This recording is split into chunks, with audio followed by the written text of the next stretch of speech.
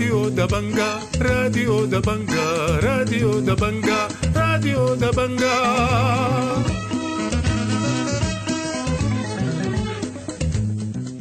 أعزائي المستمعين، السلام عليكم وكل عام وأنتم بخير. بمناسبة حلول عيد الأضحى المبارك، عاده الله علينا وعليكم بالخير واليمن والبركات، وبلادنا تنعم بالأمن والسلام والرخاء. أعزائي المستمعين، أحييكم وأقدم إليكم نشرة الأخبار ليوم الأربعاء 28 شهر 6 سنة 2023 الموافق اليوم الأول لعيد الأضحى المبارك، وكل عام وأنتم بخير. نبدأ فقرات برنامجنا بنشرة الأخبار، والبداية بالعناوين.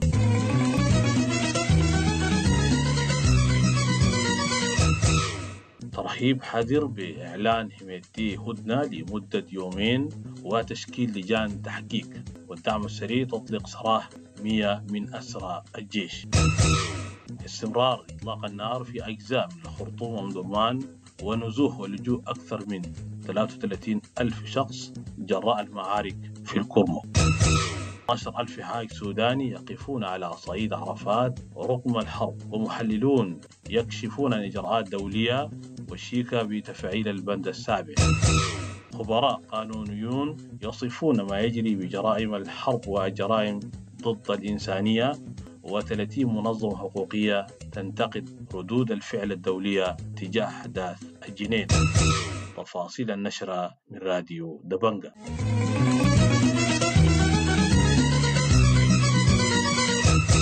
أعلن قائد الدعم السريع محمد حمدان حميدتي مساء الاثنين الهدنة من طرف واحد ليوم عرفة وأول أيام عيد الأضحى المبارك.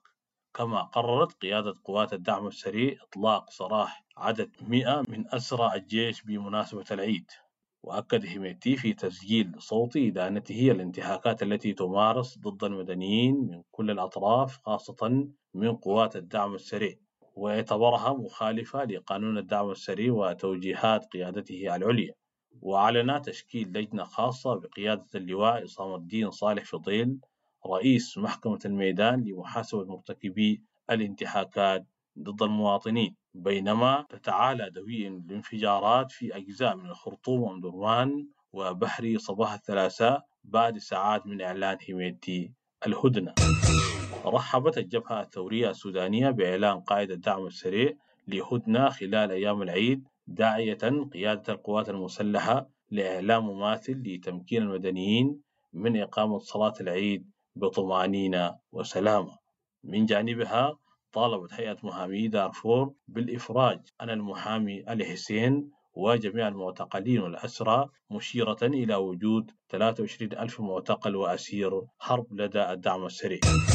قال المحامي علي عجب إن تصريحات حميدتي بشأن تشكيل لجنة لمحاكمة مرتكبي الانتهاكات تأتي في إطار سياق التعاطي مع الضغوط الدولية والأفريقية على الدعم السريع والجيش. وأوضح لراديو دبنقا إن حميدتي هو المتهم الأول في الجرائم التي ترتكب بواسطة قواته في الخرطوم وبقية المدن. وقال إن التصريحات أخذت شكلا إيجابيا في الإقرار بالانتهاكات المرتكبة من قبل قوات الدعم السريع، ووصف ما جرى بأنه جرائم دولية ويندرج في إطار جرائم الحرب والجرائم ضد الإنسانية. وأضاف في هذا الخصوص: وبرضه بيجي في إطار الضغوط الدولية والأفريقية على الدعم السريع والقوات الشعب المسلحة نفسها. فالخطاب واضح إنه هو اتخذ شكل يعني ممكن نقول إنه إيجابي، في أخيرا بدأ يتحدث عن ارتكاب انتهاكات من قبل قوات الدعم السريع. قال المحامي علي عجب إن القرارات التي اتخذها مجلس السلم والأمن الأفريقي بشأن تجريد الخرطوم من السلاح تأتي في إطار التمهيد لقرارات من مجلس الأمن. وأوضح في حديث لراديو دبنقا إن الاتحاد الأفريقي والإيجاد يحاولان وقف الحرب ووضع ترتيبات لتصبح الخرطوم منزوعة السلاح، وإخراج العسكريين من العاصمة، وإدخال قوات شرطة من دول الاتحاد الأفريقي والإيجاد. وأشار إلى أن الإجراءات تندرج في إطار سلسلة خطوات قبل تحويل الوضع للبند السابع.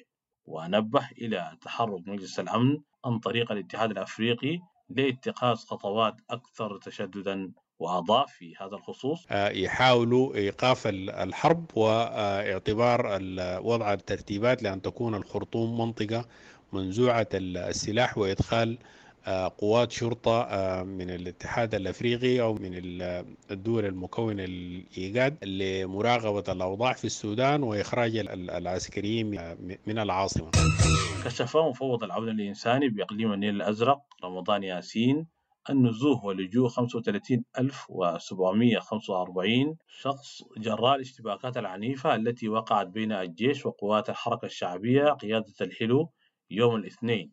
وقال لراديو دبنقا إن 3000 لاجئ عبروا الحدود إلى أثيوبيا، بينما تحرك أكثر من 32,000 نحو منطقة دندرو. وأعلن عن اجتماع وشيك بين المفوضية ووكالات الأمم المتحدة والمنظمات. وأضاف في هذا الخصوص: تعرضت مدينة الكرمك ودي منصور ومدينة قرية جرط لاشتباكات عنيفة بين القوات المسلحة وقوات متمردة تتبع لجناح الحلو، مما تسبب في لجوء عدد كبير جدا قرابة 3000 للجارة إثيوبيا، والنزوح أكثر من 25,000 من المواطنين من تلك المناطق متجهين لمنطقة دندرو. شهدت الكرمك يوم الثلاثاء هدوءا حذرا بعد اشتباكات عنيفة بين الجيش والحركة الشعبية قيادة الحلو. وأكدت مصادر أن قوات الحركة الشعبية قيادة الحلو تحاصر مدينة الكرمك ودي منصور مع القصف المدفعي، بينما أصيب 13 من جنود القوات المسلحة في المعارك التي دارت يوم الاثنين. وأشار إلى أسر نحو 20 من جنود الحركة الشعبية خلال المعارك، نافيا سقوط المدينتين في يد الحركة الشعبية. نفى محمد يوسف أحمد المصطفى رئيس الحركة الشعبية الشمال في مناطق سيطرة الحكومة أي اتفاق إطلاق نار بين الحركة الشعبية والحكومة. وأكد في حديث لراديو دبنقا إن الجيش الشعبي دعب على إعلان وقف إطلاق النار من جانب واحد منذ تفجر ثورة ديسمبر المجيدة، وواصل تجديده سنويا، وأرجع اندلاع الاشتباكات في جنوب كردفان إلى اغتيال أحد مقاتلي الجيش الشعبي بواسطة منسوبي الجيش في السوق والإصرار على عدم دفنه. ناشد السلطان سعد عبد الرحمن بحر الدين سلطان دار مساليد سكان الجنينة إلى الخروج من المدينة حتى لا يتعرضوا لنفس الانتهاكات والكارثة التي تعرض لها من لجوا إلى تشاد. وفي الأثناء أظهرت مقاطع فيديو من داخل الجنينة حملات لجمع الجثث وتنظيف المدينة. ولكن السلطان سعد اتهم الدعم السريع بالاستمرار في منع المواطنين من الخروج من الجنينة والمقادرة إلى تشاد. وأضاف السلطان سعد بحر الدين سلطان دار مساليد لراديو دبنقا في هذا الخصوص: أنا برضو بناشدهم يطلعوا، أفضل لهم يطلعوا أحسن بدل ما يمروا بكارثة ثانية ويضطروا يطلعوا. يعني قوات الدعم السريع بتمنع الناس وبتمنع أصحاب العربات أن ينقلوا الناس اضطروا بوده ياخذوا لفة كبيرة جدا على أن يصلوا عبر البر يعني بكرعينهم، ودي فيها معاناة للأسر وللنساء وللأطفال. أطلقت صحفية سودانية مبادرة رايات بيضاء للمطالبة بوقف الحرب، وأدعت المبادرة الشعب السوداني للتوشح باللون الأبيض ورفع الرايات البيضاء خلال عيد الأضحى المبارك. وقالت مؤسسة المبادرة الصحفية صباح محمد الحسن لراديو دبنقا إن المبادرة تعبير سلمي وشعبي لرفض الحرب، وتدعو المواطنين في المناطق غير المتأثرة بالحرب لرفع الرايات البيضاء على أسقف وبوابات المنازل وحمل الرايات في الشوارع. وقالت إن المبادرة ستنشط في مختلف أرجاء البلاد يوم 30 يونيو الجاري بالتزامن مع فعاليات أعلنت عنها بعض الأجسام الثورية. وأشارت إلى استجابة عدد من تشكيلات لجان المقاومة وعدد من الصحفيين والسياسيين. وأضافت في هذا الخصوص: نحن ناشدنا المناطق الآمنة الولايات على أساس أنها ترفع شعار العلم الأبيض أو ترفع العلم الأبيض على أسطح وأسقف المنازل وعلى بوابات ومداخل المنازل، وأن يرفع الأطفال العلم الأبيض والنساء والرجال وكلنا نعبر. وقف على صعيد عرفات يوم الثلاثاء أكثر من 12,000 حاج سوداني يتضرعون إلى الله بأن يحل الأمن والسلام والاستقرار ربوع البلاد. ويأتي موسم الحج هذا العام وسط تمدد لدائرة القتال بين الجيش والدعم السريع ليشمل 8 ولايات. وتراجع عدد الحجاج السودانيين هذا العام إلى 12485 حاجا وحاجة. وسجلت ولايات دارفور أقل نسبة في عدد الحجاج، حيث بلغ عدد الحجاج من الولايات الخمسة 847 حاجا وحاجة. وأدعى نصر الدين مفرح وزير الأوقاف السابق في حديث لراديو دبنقا البرهان حميتي لوقف الحرب وبناء السلام، وأضاف في هذا الخصوص: رسالتنا في هذا اليوم لقائدي المعركة الجنرال برهان والجنرال حميتي أن أوقفوا الحرب وابنوا سلاما وابنوا مشروعا وطنيا محببا.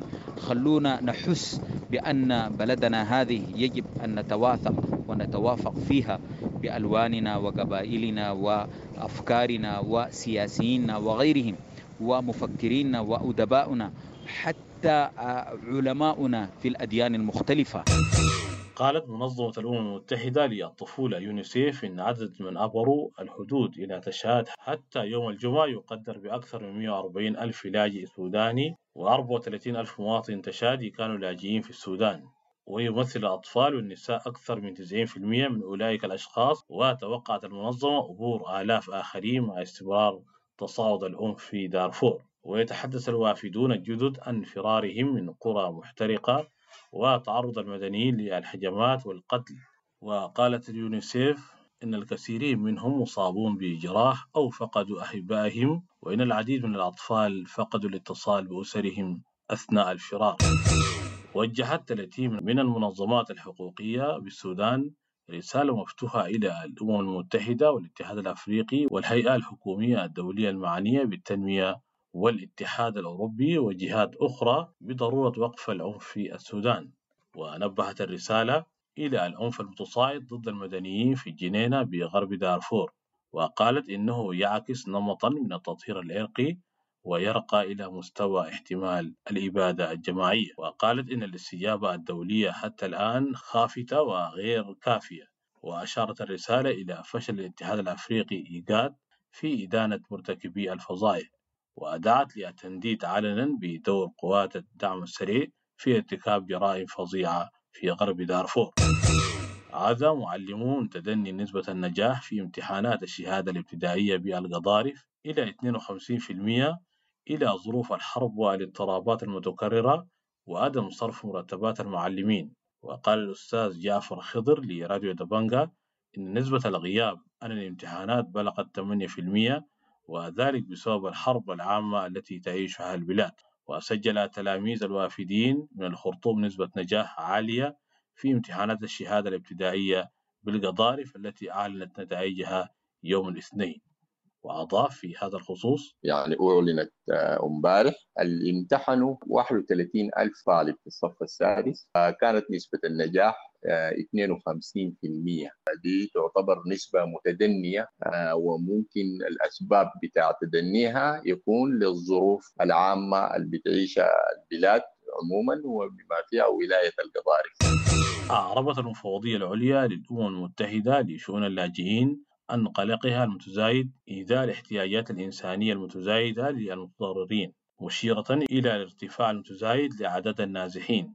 ونبهت إلى استمرار تقديم المساعدة بسبب انعدام الأمن وضعف الوصول إلى المناطق ونقص التمويل. وقالت في تصريح صحفي إن عدد النازحين جراء الحرب في السودان ارتفع إلى أكثر من 2.5 مليون شخص منذ اندلاع الحرب في 15 أبريل، وإن 560 ألف عبروا الحدود إلى دول الجوار.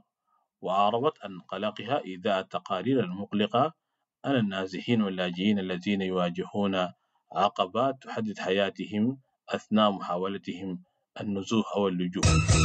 الخبر الأخير في النشرة: كشف أندرو ميشيل وزير الدولة لشؤون أفريقيا بوزارة الخارجية البريطانية إنه سيزور تشاد في الأسابيع المقبلة للتباحث بشأن الأوضاع في السودان. وحمل خلال مخاطبته جلسة استماع للمجموعة البرلمانية للسودان وجنوب السودان البرهان وحميتي مسؤولية اندلاع الحرب، وقال إنهم يتنافسون على السلطة.